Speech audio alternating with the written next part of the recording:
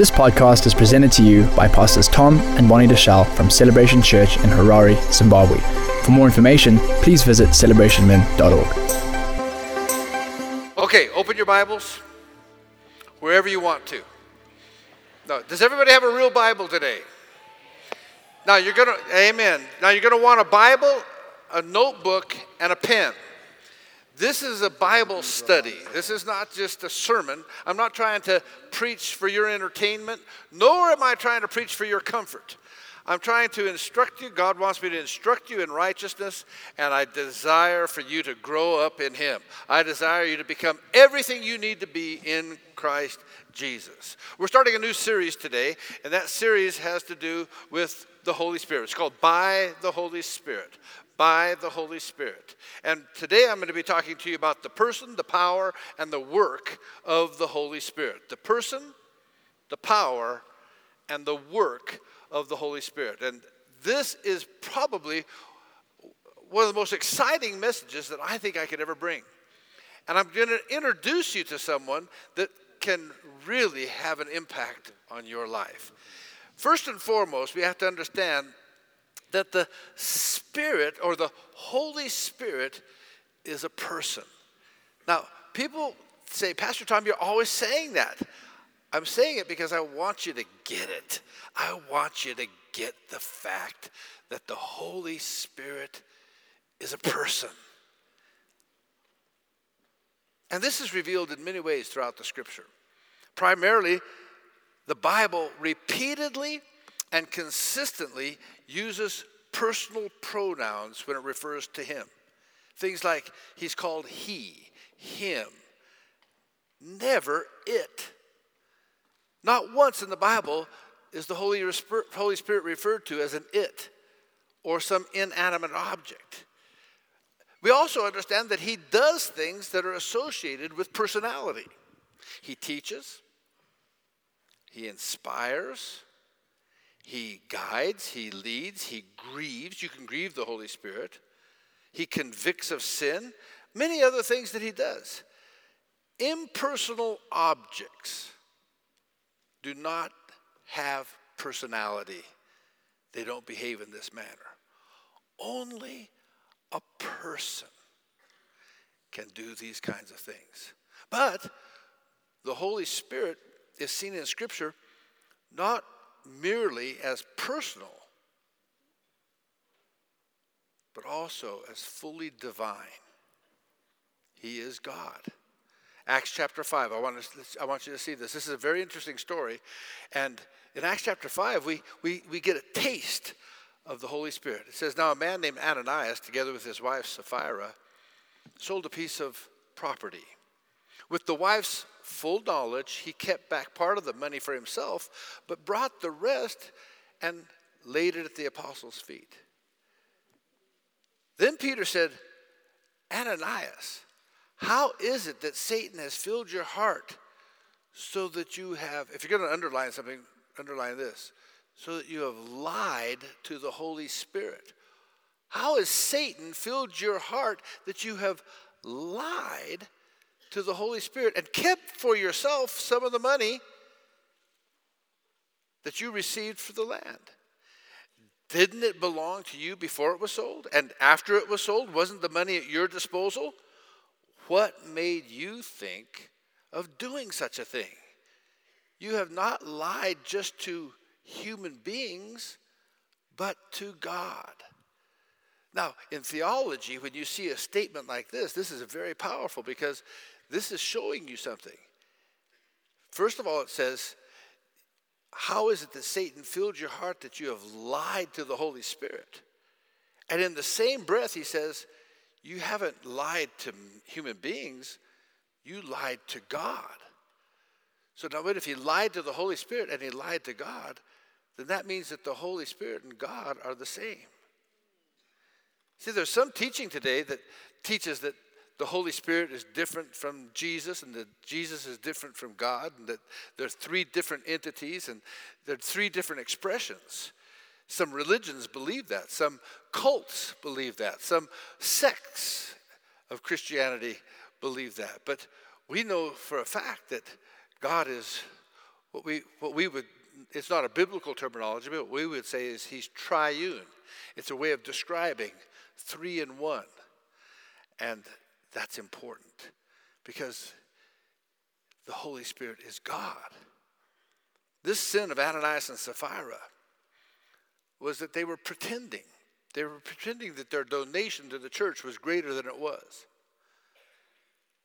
They lied about the nature of the gift that they were making to God. You see, what had happened was a guy named Barnabas had sold his whole farm, and he gave the full proceeds to the church. He laid it at the apostles' feet. And it brought him such renown. In fact, they changed his name. They called him the Son of Encouragement. So these people thought, hey, you know what? We want to be seen in front of people just like him. We want to be like him. We want to be a big deal in the church. And so they sold their farm, but they kept back some for themselves, which is fine. That's your farm. It was the farm God gave you stewardship over. But they pretended that they were giving it all like Barnabas did. And in the early church, the Holy Spirit couldn't allow that because this is the foundation of the church. He says, no, I won't tolerate that. I think Peter was more concerned about the state of their souls than about the amount of money that they were contributing. Nevertheless, though, the words of Peter's rebuke to Ananias and Sapphira are amazing. He began by asking a question. He says, Ananias, why has Satan filled your heart to lie to the Holy Spirit? But he concluded by saying, you have not lied to man, but to God. So the lie that Ananias told to the Holy Spirit was actually a lie to God. That simply means that the Holy Spirit is God. Also, some other attributes of the Holy Spirit is that he is eternal. In Hebrews chapter 9 and verse 14. This is a good verse for when people talk about the Holy Spirit. This is a good verse to remember. Hebrews 9 and verse 14 says, how much more then will the blood of Christ, who through the eternal Spirit, who's the eternal Spirit? See the capital S? That's the Holy Spirit. So how much more will the blood of Christ, who through the eternal Spirit offered himself unblemished to God, cleanse our consciences from acts that lead to death, so that we may serve the living God. You have to understand that the Holy Spirit is an eternal Spirit. He's eternal. God is eternal. It's a very powerful word. The Holy Spirit is also omniscient. How many of you know only God is omniscient? So to be omniscient, you have to be God. In 1 Corinthians chapter 2, verses 10 and 11, look what it says. These are the things God has revealed to us by his Spirit. The Spirit searches all things, even the deep things of God. For who knows a person's thought except their own spirit within them? In the same way, no one knows the thoughts of God except the Spirit of God. That's a powerful verse of Scripture. How many of you know only you know your real thoughts on the inside of you by the Spirit that's on the inside of you? And how many of you know, and that's the real you. That's the real you. And so guess who the real God is? The Holy Spirit. They're one. These are powerful verses of Scripture. This is important for you to understand. These are attributes of God. He's eternal. He's all-knowing. He's a person.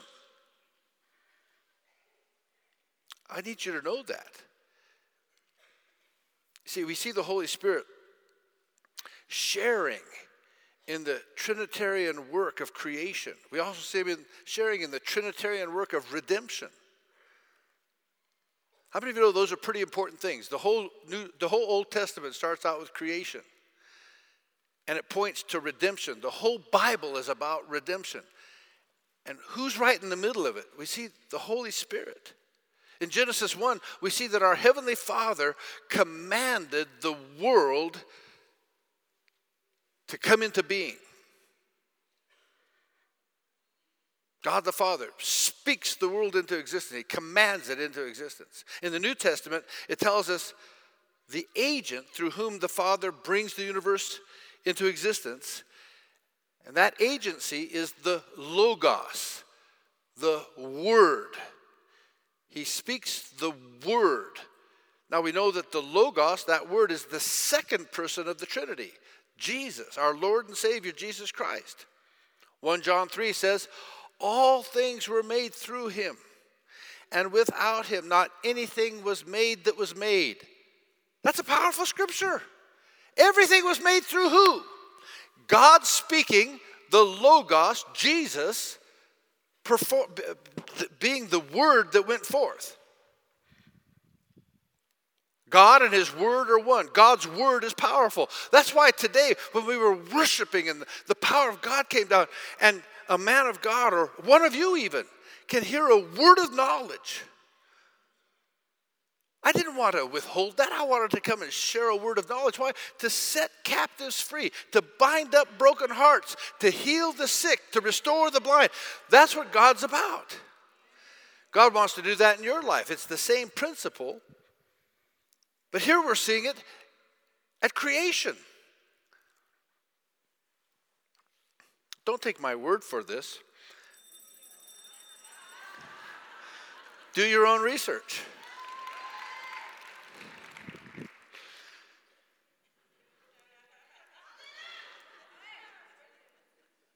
You need to look up John 1:1. It says, in the beginning was the Word, and the Word was with God, and the Word was God.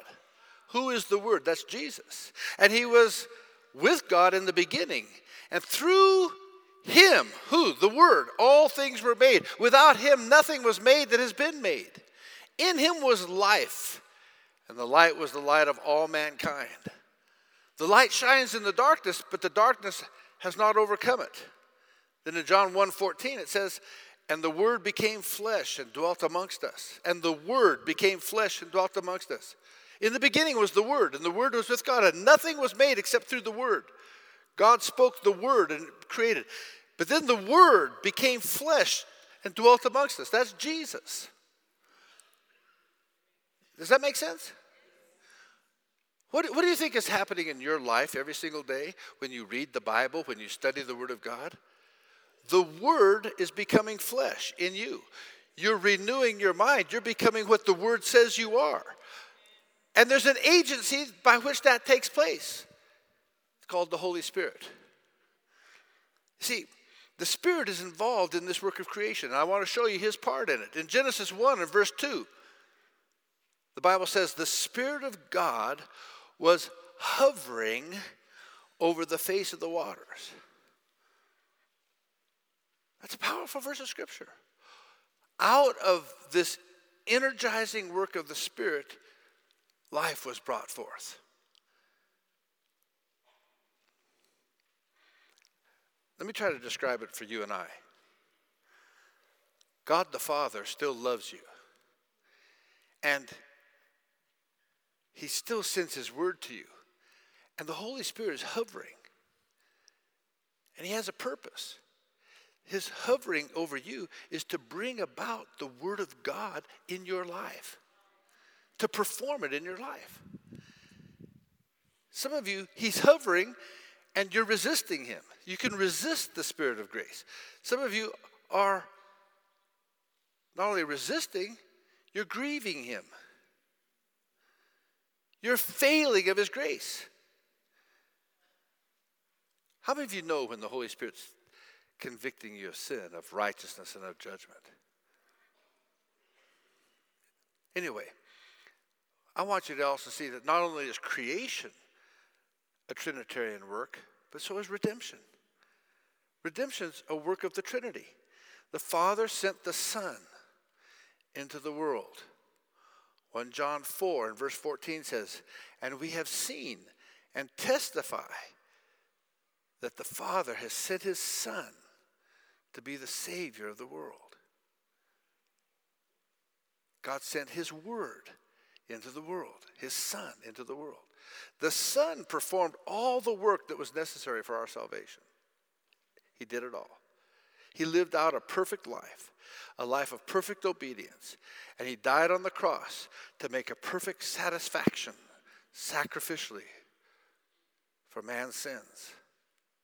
Philippians 3 and verse 9 says, "And being found in him, not having a righteousness of my own that comes from the law, but that which is through faith in Christ, the righteousness that comes from God on the basis of faith."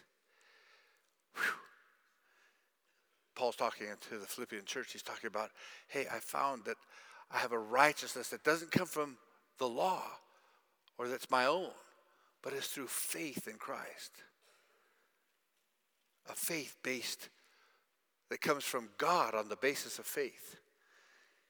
1 Corinthians 15 says, "For what I received, I passed on to you as of first importance, that Christ died for our sins according to the Scriptures." Now here's the thing. We see that God sends Christ. God sends his Son. Christ is God. He is the Word made flesh.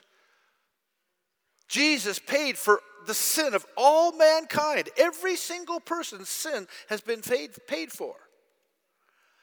But it does us no good. There is no benefit.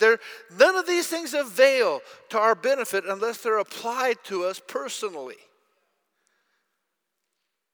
Therefore, the Father and the Son send the Holy Spirit into the world to apply salvation to us, to make application of this salvation in our lives. Look at John 15:26. If you don't open your Bible for any other verse, open it for this one. Circle it. Mark it. Put it in red. I don't know what you have to do, but look at what it says. It says, when the advocate, this is Jesus speaking, he says, when the advocate or the comforter comes, whom I will send to you from the Father. What a powerful, somebody says, I don't believe in the Trinity. Wait a minute. When the advocate comes, Jesus, the Word is speaking, the Son of God, whom I will send to you from the Father, the Spirit of truth, who goes out from the Father, he will testify about me. If there's a verse of Scripture that deals with the Trinity, that's it right there. But if there's a verse of Scripture that shows you how God works, this is it. An advocate whom Jesus will send from the Father, who is the Spirit of truth, and God is truth. And if he is truth, and this is the Spirit of truth, it's God, who goes out from the Father and will testify about the Son. That's a verse of Scripture. You could camp on that for a lifetime. You see, the role of the Holy Spirit, chiefly and principally in the New Testament, is to apply the work of Jesus Christ to the believer's life. The believer. In short, the person of the Holy Spirit is not simply some abstract force. Sometimes we think, ooh, the power. We're so enamored with power. We're so enamored with the force of God that we forget that he's a person. He's a person who empowers the people of God to be Christ-like, to live this Christian life. So let's talk about this. Let's talk about being born again. Born again. John, in his gospel, writes in John 3, verses 1 through 5. Now there was a man of the Pharisees named Nicodemus, a ruler of the Jews. This man came to Jesus by night and said to him, Rabbi, we know that you're a teacher come from God, for no one can do these signs that you do unless God is with him. So Nicodemus comes to Jesus at night. I think he's probably nervous. I think he didn't want to be seen with Jesus, but he came, and he comes with flattery. He comes complimenting Jesus. Oh, as a teacher come from God. You know, I was in the gym the other day, and there's a guy there, and I talk to everybody at the gym, and there's a guy talking to me, and, you know, he says to me, something like, well, he's kind of mocking a little bit, you know, because nobody knows how to talk to a preacher anyway. But he's kind of mocking. He says, oh, I should probably come to church. I should probably, you should probably pray or do something for me. I said, no, I don't think you're really ready to hear the gospel. I said, I don't think you're ready. He was shocked. He said, what do I need to do? I said, no, I don't think you're ready for this. I said, and he's not. He's not ready for the gospel. He's toying. He's playing. But God will get the guy because I'm praying for him now.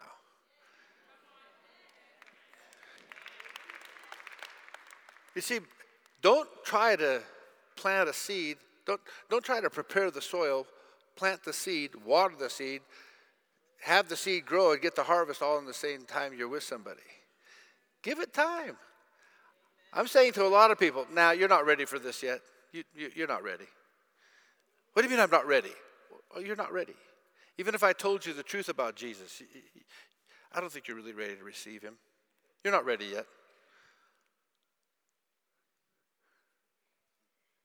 You need some more seed. You need some more water. Guys, know what you're doing, okay? Anyway, I don't know how I got on that sidetrack. But Nicodemus was not ready yet. But he's hungry. So he shows up and he's flattering Jesus. But, I love the way Jesus works. Jesus cut him short. Jesus cut him off. And he says, truly, truly, I say to you, in verse 3, unless one is born again, he cannot see the kingdom of God. And I'm telling you today, unless you're born again, you cannot see the kingdom of God. You must be born again to see the kingdom of God. Jesus said that the rebirth, being born again, is a necessary condition for entering the kingdom of God. You cannot enter the kingdom of God unless you are born again. If you are not regenerate, you cannot enter the kingdom of God. Nicodemus didn't understand, and he interpreted Jesus' words in a very crass and very physical way. He says in verses 4 and 5, he asked, how can a man be born when he is old? Can he enter in a second time into his mother's womb and be born? And Jesus answered him a second time and said, truly, truly, I say to you, unless one is born of water and the Spirit, he cannot enter the kingdom of God. He answered him a second time, unless he is born of water and the Spirit. Now, how many of you have been born of water? Do you even know what that means? It's not baptism. Born of water, now this is hard. But when your mother gave birth to you, the water broke. And when the water broke, you were born of water. So now tap your neighbor and ask those that didn't raise their hand, were you born of water? Was there anybody that was born any other way? I would really like to meet you after the service, and you are an alien, okay? You are not a human being. Born of water. But the Bible says, unless you are born of water and the Spirit, you cannot enter the kingdom of heaven. You can't see the kingdom of heaven, let alone enter it. Don't you think it's important we understand how to be born of the Spirit? See, the idea of being born again, by the way, or experiencing the rebirth, this is not some invention that Billy Graham made up, or Reinhard Bonnke made up, or the evangelical Christians made up. This is the teaching of Jesus Christ, the Son of God.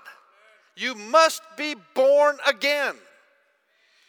I hear some people talking about, this new born again movement.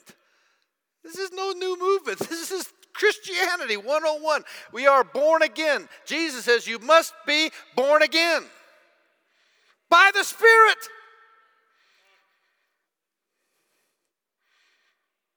Now, this teaching is very, very important because in it, Jesus mentions a necessary condition for entering the kingdom. You can't enter the kingdom. This is important. Now, it really distresses me. I get really, really upset when I hear somebody say, I'm a born-again Christian. I'm a born-again Christian. Well, what's wrong with that? People say, well, what other kind of Christian is there?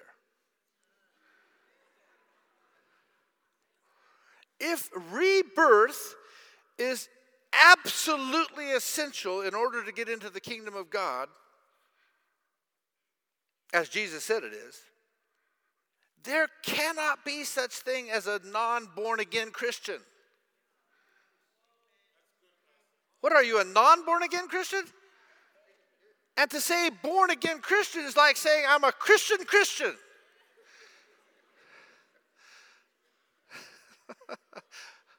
I'm a Christian Christian. It's redundant. It's a redundancy. It's a kind of a theological stuttering.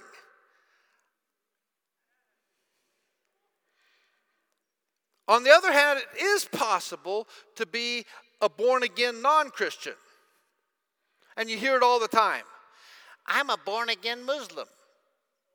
I'm a born-again Buddhist. Well, I want to tell you something. If they are born again in the New Testament sense, they're no longer Muslims, nor are they Buddhists. They are now believers in Jesus Christ. They have been born again. Now, we don't have to take the title Christian, but we do have to take the title born again,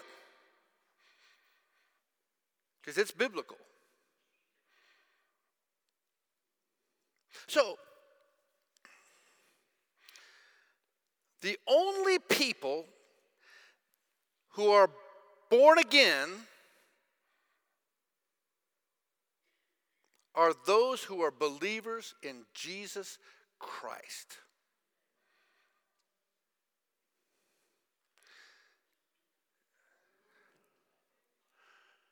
So we must have an accurate understanding of the work of the Holy Spirit in the spiritual rebirth. And I want you to have that today. So I'm going to break it down just a little bit further. In the book of Ephesians, chapter 2, go ahead and turn there, verses 1 through 7.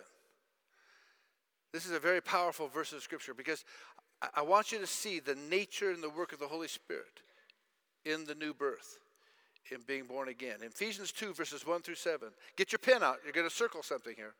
2 words. As for you, you were dead in your trespasses or your transgressions and sins, in which you used to live when you followed the ways of this world and of the ruler of the air, or the kingdom of the air, the Spirit who is at work in those who are disobedient. All of us also lived among them at one time, gratifying the cravings of our flesh and following its desires and thoughts. Like the rest, we were by nature deserving of wrath. Catch this. But because of his great love for us, God, who is rich in mercy, circle these 2 words, made us alive with Christ, even when we were dead in transgressions. It is by grace that you've been saved. And God raised us up with Christ and seated us with him in heavenly realms in Christ Jesus, in order that in the coming ages he might show the incomparable riches of his grace. The language and the imagery that the Apostle Paul uses in this passage has to do with life and death. He's talking about coming out of death into life. He declares that we as Christians have been made alive. Made alive. That's a powerful verse. You've been made alive. Tell your neighbor, say, you've been made alive. Yeah, you sound like it. Tell your other neighbor, say, you have been made alive. Now, if we are now alive, what were we previously? We were dead in trespasses, dead in sins and sin. So Paul is talking about some kind of a resurrection. He's talking about some kind of transformation of people who were dead that come into a new life. That's what it means to be born again. So we need to understand what kind of death is in view here. What is the death that Paul's talking about? Paul's not talking about a physical resurrection, although tap the neighbor next to you and see if they are still alive. Okay, just check and see. See, if you're still alive, then you don't need to be resurrected in your body. He's not talking about physical resurrection because he's not talking about physical death. The people who have been made alive by the Holy Spirit were living. They were breathing biological specimens before they experienced this new birth. You see, before I became a Christian, my heart was beating, my lungs were filled and emptying, my brain was active, but I was spiritually dead. Spiritually dead. I was dead to the things of God because I existed solely and completely in what Jesus and the apostles call the flesh. I was living in the flesh. And we see this in this story with Nicodemus. Go back to the book of John chapter 3. Because in this conversation with Nicodemus, after he's just explained that no one can enter the kingdom of God or no one can see the kingdom of God unless he is born of water, or if he's born again, born of water and born of the Spirit, Jesus goes on in verses 6 through 8 and says this. You see, flesh gives birth to flesh, but the Spirit gives birth to spirit. You should not be surprised at my saying you must be born again. The wind blows wherever it pleases. You hear its sound, but you can't tell where it comes from or where it's going. So is it with everyone born of the Spirit. Oh man, I'll tell you what, this is exciting stuff. Flesh is giving birth to flesh, but the Spirit, capital S, the Holy Spirit gives birth to the Spirit. See, Jesus is distinguishing between the power of the Holy Spirit and the power of human flesh. He said, that which is born of the flesh is flesh. But he was speaking of people. He wasn't just simply saying that human beings are born with physical bodies. That's not what he's talking about. He's not talking about your physical body. He's not talking about the flesh of the body. He's talking about your fallen nature. He means that you were born in a fallen state. A fleshly state. This means that you didn't have spiritual life. Instead, you were born spiritually dead. Now, this is hard for some people to understand. In fact, there is nothing in all of the Bible that is more repugnant to modern man than the assertion that every human being is born into a state of spiritual death.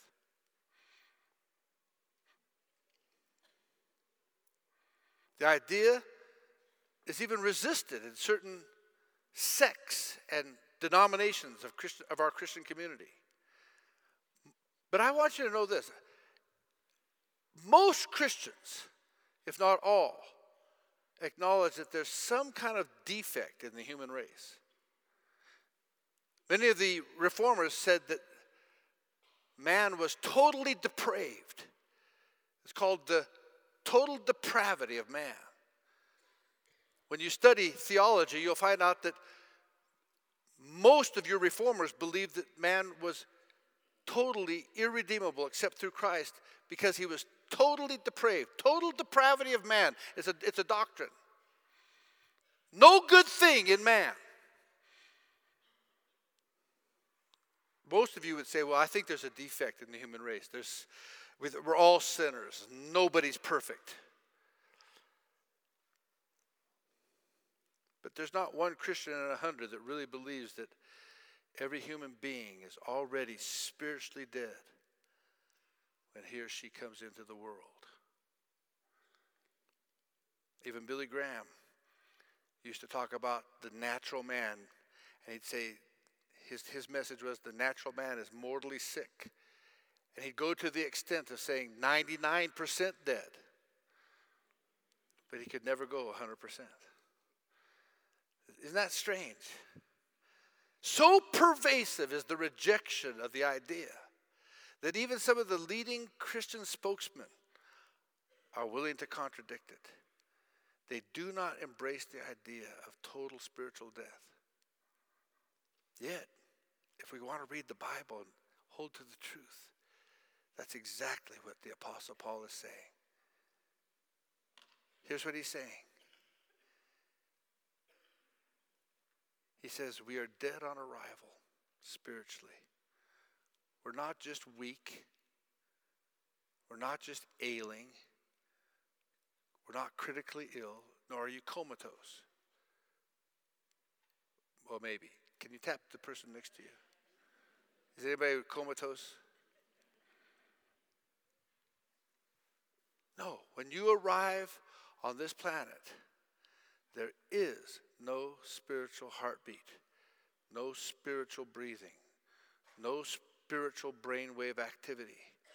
We are spiritually stillborn, and we remain so unless God, the Holy Spirit, makes us alive. He makes us alive. You don't believe me? Don't take my word for it. Do your own research. Paul tells us in Ephesians, you were dead in the trespasses and sins in which you once walked. You were what? You were kind of dead? You were what? You were dead in the trespasses and sins in which you once walked, following the course of this world, following the prince of the power of the air.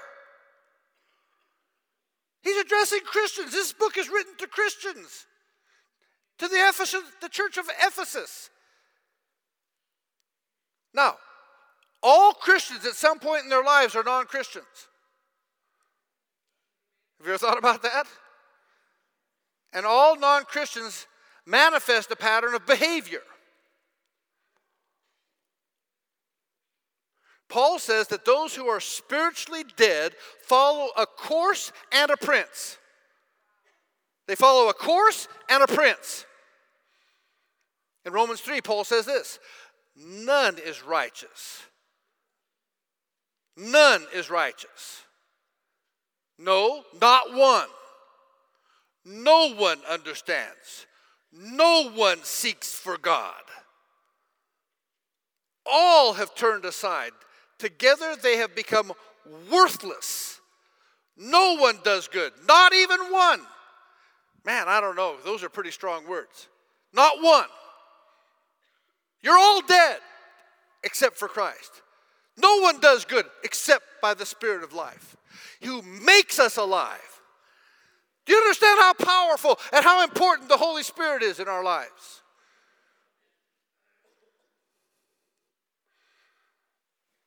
Here Paul's saying, everybody's turned aside. Everybody's doing their own thing. They've gone out of the way. They've gone out of the way.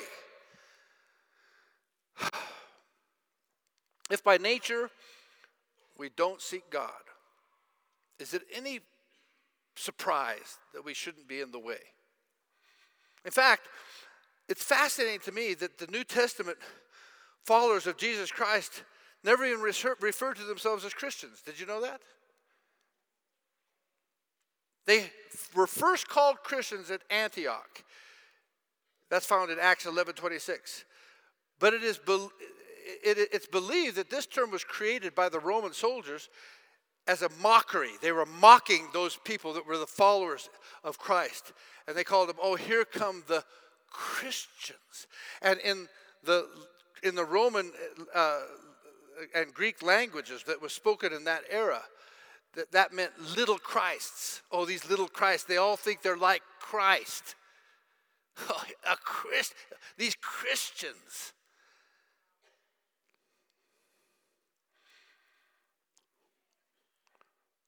The word or the phrase that the Christians used to describe themselves was people of the way. People of the way. Don't take my word for it. Go do your own research. I don't know if you were watching television recently, but do you remember when all the massacre of Christians began to take place? They don't cover it anymore. They're still being massacred, by the way. Christians are being massacred at a rate that have never been greater than they are today. There's an onslaught, antichrist spirit against Christianity. And it's coming to a city near you very soon.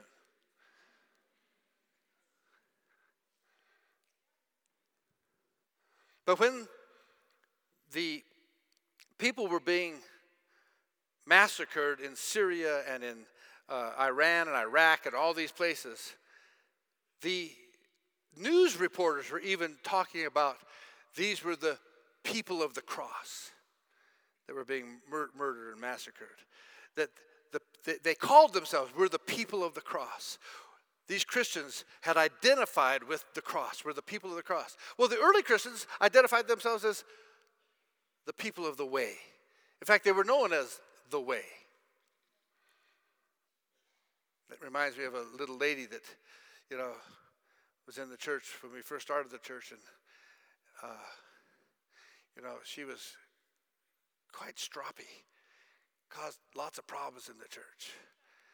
And whenever you try to correct her, she says, I've been in the way for 55 years. I say, I know, I'm trying to get you out of the way.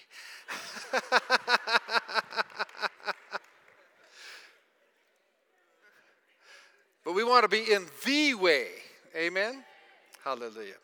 And see, they were in the way because they had heard Jesus talk about two ways. He says there's a way that is broad, and the broad way leads to death. He says there's another way, a narrow way that leads to life. That's found in Matthew 7, the 13th verse. But the vast majority of people are moving down the wrong road.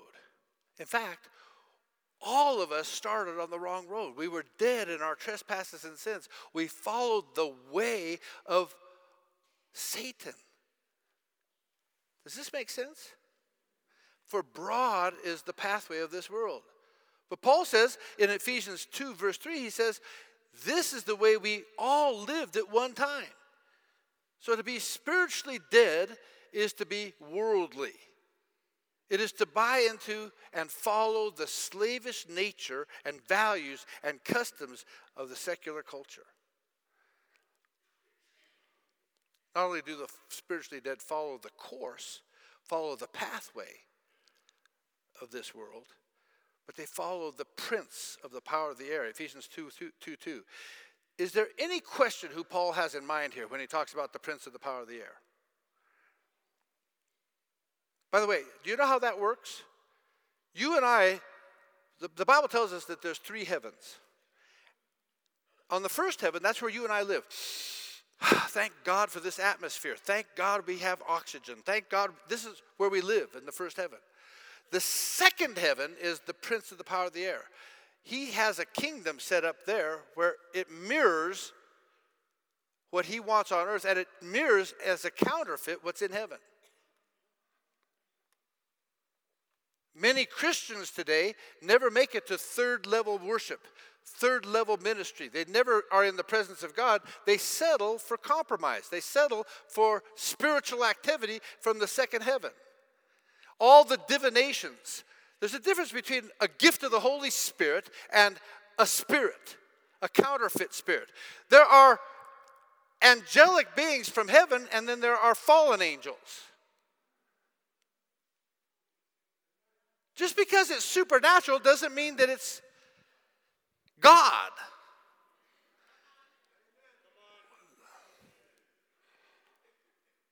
There's a spirit that now works in the sons of disobedience.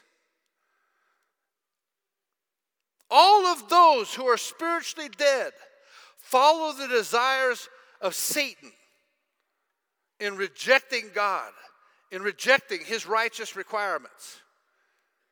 So this is our natural state. This is how we're born. This is the picture of what theology calls original sin. I grew up in the Catholic Church, and we always talk about original sin and then sins. Sins of omission, sins commission. Original sin. This is original sin. It's the state of mortal corruption, spiritual death, into which every human being is born. It's a ministry, and it's the ministry and the work of the Holy Spirit to come to the people who are spiritually dead, who are walking according to the course of this world, according to the prince of the power of the air, fulfilling the lusts of their flesh and of their minds, and it's his job to recreate them, make them alive as he regenerates them. Now, that word regenerate means to generate anew. To take something that is not generate and generate it anew. Whew. By means of regeneration, the Spirit gives life to people who have had no spiritual life, who have no spiritual life. So think about this. Regeneration is a work that the Holy Spirit does immediately on the souls of people. And when I say immediately, it doesn't mean quickly, but without any intervening medium. In other words, he does not give a person a dose of medicine. He's not trying to make you better. Instead, the Spirit directly brings spiritual life out of spiritual death. You are immediately born again. You are immediately made alive. You know, you can see this parallel throughout the scriptures. Do you remember when the angel Gabriel came to Mary? When the angel Gabriel came to Mary, he said, "The Holy Spirit will come upon you, and the power of the Most High will overshadow you." You know what? She didn't take 6 months to get pregnant. The minute that the Holy Spirit came upon her, she was carrying the Son of God. It was immediate. It's the same words, same idea about being born again. So, in closing, it's in this sense that we see a kind of recapitulation in redemption of the power of the Holy Spirit manifested in creation. You see, the same God who created the world redeems the world. The work of creation was Trinitarian, just like the work of redemption was Trinitarian. Again, we see it clearly in Genesis 1. It says in Genesis 1, verses 1 and 2, "In the beginning, God created the heavens and the earth. The earth was without form and void, and darkness was over the face of the deep." You know, it's amazing. These are the first sentences of the Torah, of the Old Testament. If you'll go study, the word Bereshit is the first word. And in that first word, the whole gospel is in that one word. Don't take my word for it. Go do your own research. Bereshit. But here's what I want you to understand something. Notice what happens at the creation. Immediately after this verse, the earth was without form and void, and darkness was over the face of the deep. We read a description of God's activity in the midst of the darkness, in the midst of the emptiness, in the midst of the formlessness. And it says, "And the Spirit of God was hovering over the face of the waters." That's what God does in your life. He's hovering over the dead spirits of men. He's hovering. 7 times a day we praise you, Lord. We remember you. We're graced by you in Jesus' name. Amen. So this Spirit is hovering. What? to make alive. You know, if you study throughout the scriptures, especially the New Testament, the Bible says that the Holy Spirit rests upon people. He's hovering. He came to rest on Jesus. Jesus made a place for him. Jesus opened his heart. Jesus came up out of the waters of baptism, and the Bible says the Holy Spirit descended like a dove and rested upon him. On the day of Pentecost, for 120 people were in an upper room waiting for God. Jesus had told them, tarry for me, wait for me, until that which I have promised, my Spirit comes to you. And what does it do? The Bible says, and there, while they were in that upper room, the Spirit rested on them as cloven tongues of fire. The Spirit is waiting for a place to rest. And even today, for those of you that are born again, that's why we pray, because the Spirit wants to make alive. He wants to make a place for him to rest on your life. Can we do that? That's why we must go out and preach the gospel, because signs and wonders follow the preaching of the word. People get saved when we tell them about the good news. They're bound in death. They're dead. This is a picture of that word hover, brood. That's the word it uses in one version. The Spirit was brooding over the face of the deep. It's a picture of a mother bird hovering over her chicks to protect them. I guess Jesus kind of expressed this when he was lamenting over the city of Jerusalem. He said, "Oh, Jerusalem, Jerusalem, the city that kills the prophets and stones those who are sent to it. How often would I have gathered your children together as a hen gathers her brood under her wings, and you were not willing." We see the Spirit of God hovering over the creation to guide it, to protect it. And so he does the same in the work of regeneration in our lives.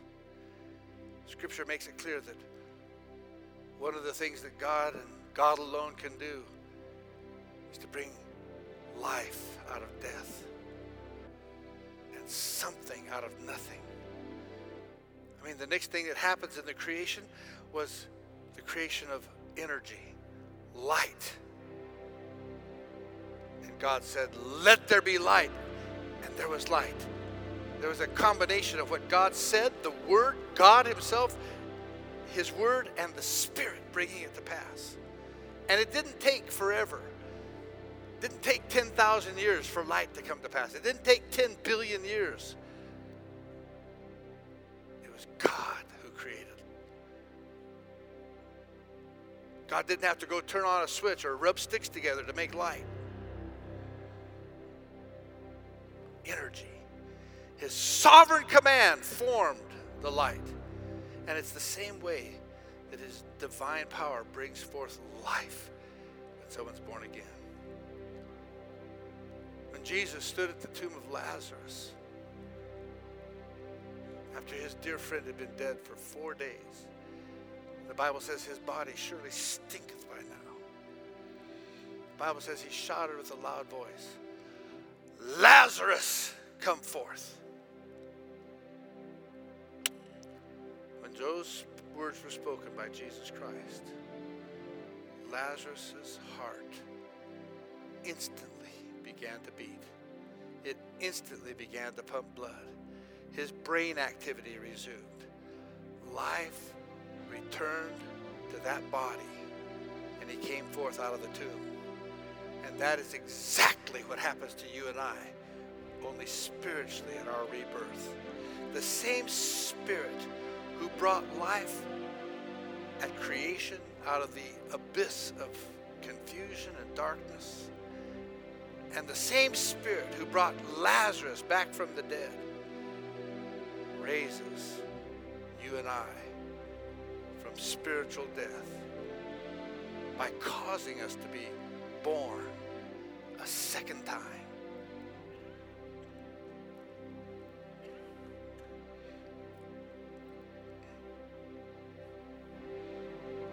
That's who the Holy Spirit is.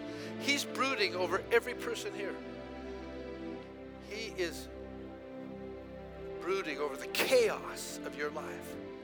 He's brooding over the fact that you are not alive. You can't come to Christ.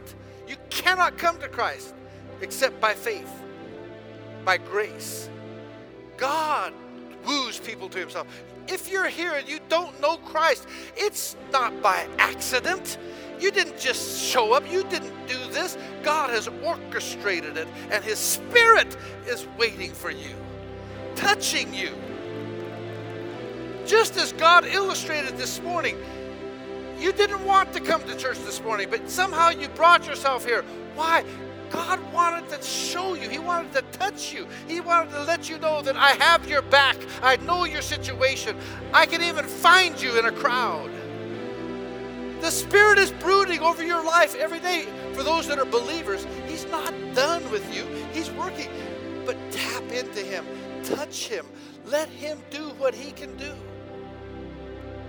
Can we do this? I'm going to ask our pastors to come and take the front of the auditorium here. And I'm going to ask everybody in the auditorium to stand up. I'm going to pray for you. And then we're going to open this altar. I believe that you're here today, and some of you don't know why you're here. I'm telling you why you're here. The Spirit draws men to himself. It's the Holy Spirit. If you're here today and you're not born again, you've never given your life to Christ, you've never been born again, today's your day. Today's your day. In a minute, I'm going to ask you to come to the altar. Anybody who's here that's not born again, come to the altar. Meet with one of our pastors. Just tell them, say, I'm not born again, but today's my day. I'm going to be born again. The Spirit drew me here. I want to be made alive. Made alive by the Spirit. But maybe you're here today and you say, man, I've gone back to living by the course of this world, following the sins of this world, following the prince of the power of the air, settling for that which is temporary instead of that which is eternal. I need to repent. There's an altar here. We meet God at altars. Come and kneel at the altar. Come and talk to a pastor. Confess your sins. Say, that's me. Man, I need God. I need this Holy Spirit. I need to be made alive.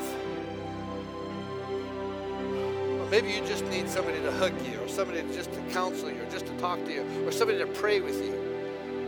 Whatever your need is today. Hallelujah. The altar's open.